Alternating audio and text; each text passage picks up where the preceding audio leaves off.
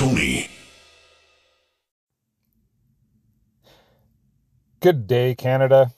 It's Lewis out here in snowy BC with another Canadian Common Sense rant. Today's date is December 11th, 2020. And I've got something on my mind. It's a bit of a blast from the past. Back in, I believe, November or December of 2018, Brian Lilley wrote an article that the mainstream media just was not paying attention to. And they definitely weren't paying attention to the topic of that article, which was Statistics Canada was demanding the personal banking info, including the social insurance number, your full name, and every single banking transaction you make for an entire year. And they were going to do that for 500,000 different people every year, which is a massive invasion of privacy.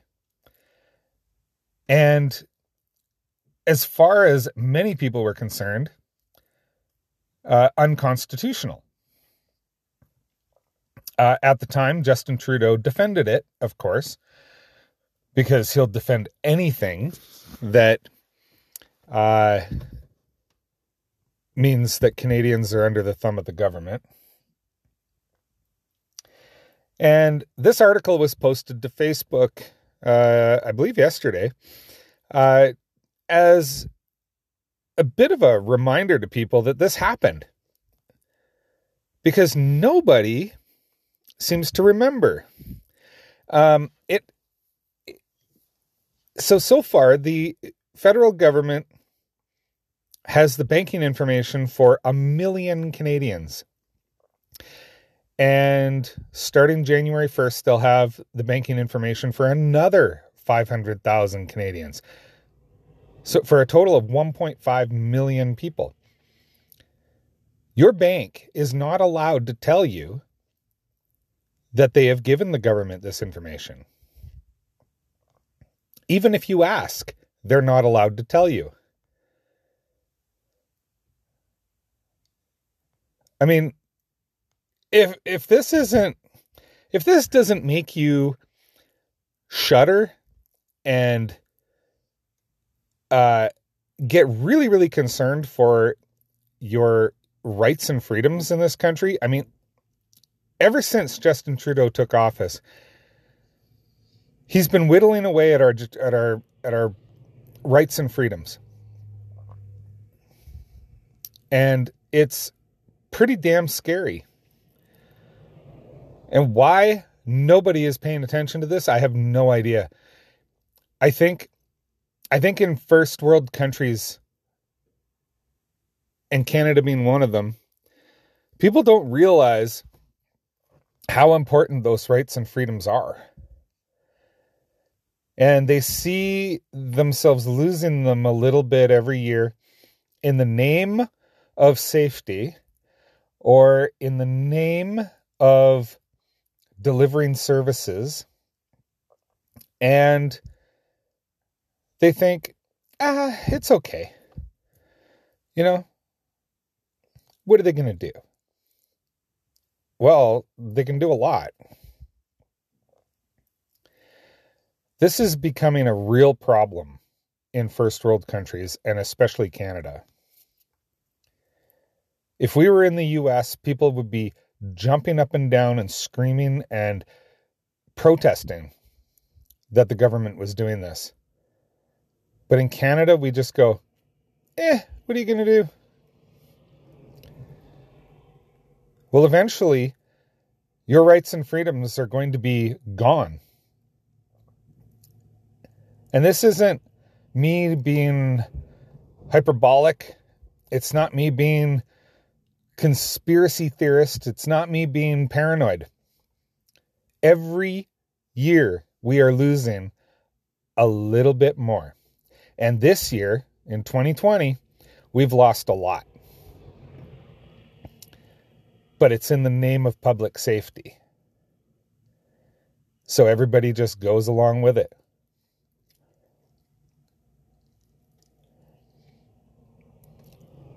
Like, we shouldn't be bending over and just taking it from government. I mean, this is insane. It's complete insanity that Canadians are just letting this happen with no opposition. And it happens every year. It's like the frog in the pot of boiling water theory, right? Where if you put a frog in a boiling pot of water, it's going to jump right back out again. Because it's going to go, what is this? Get me out of there.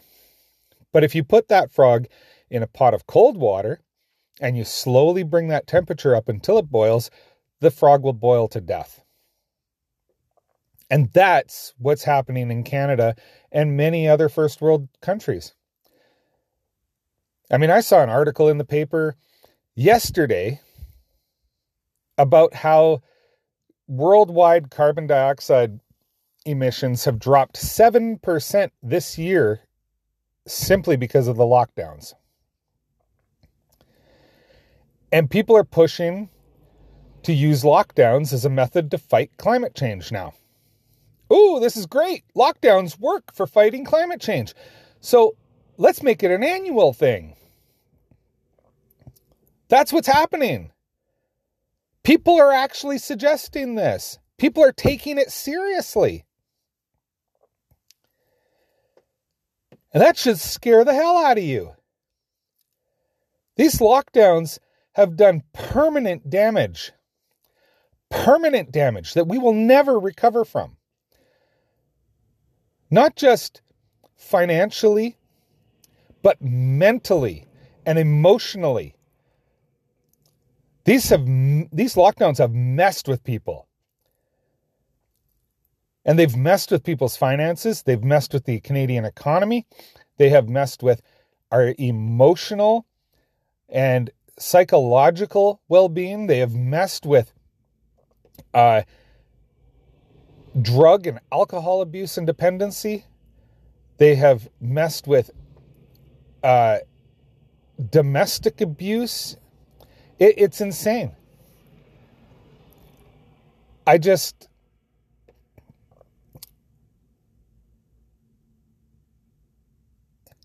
have a lot of fear for where Canada is going right now and for what is happening in Canada right now.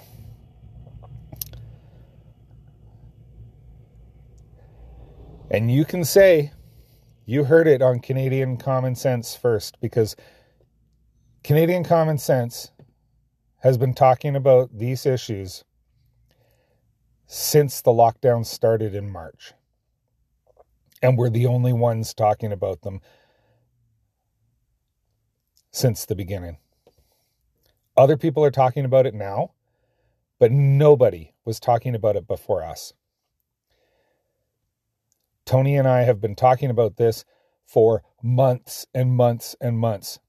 I think the first time we talked about suicides and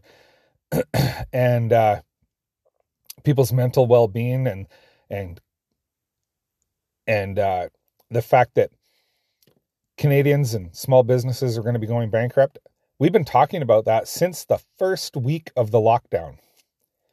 And you can go back and look at our catalog of shows. We've been talking about it every single show since March.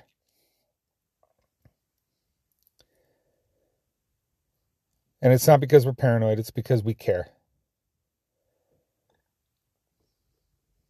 This is Lewis from BC.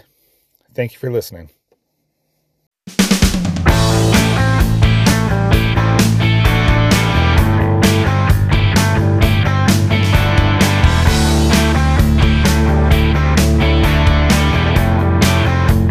This is Canadian Common Sense with Lewis and Tony.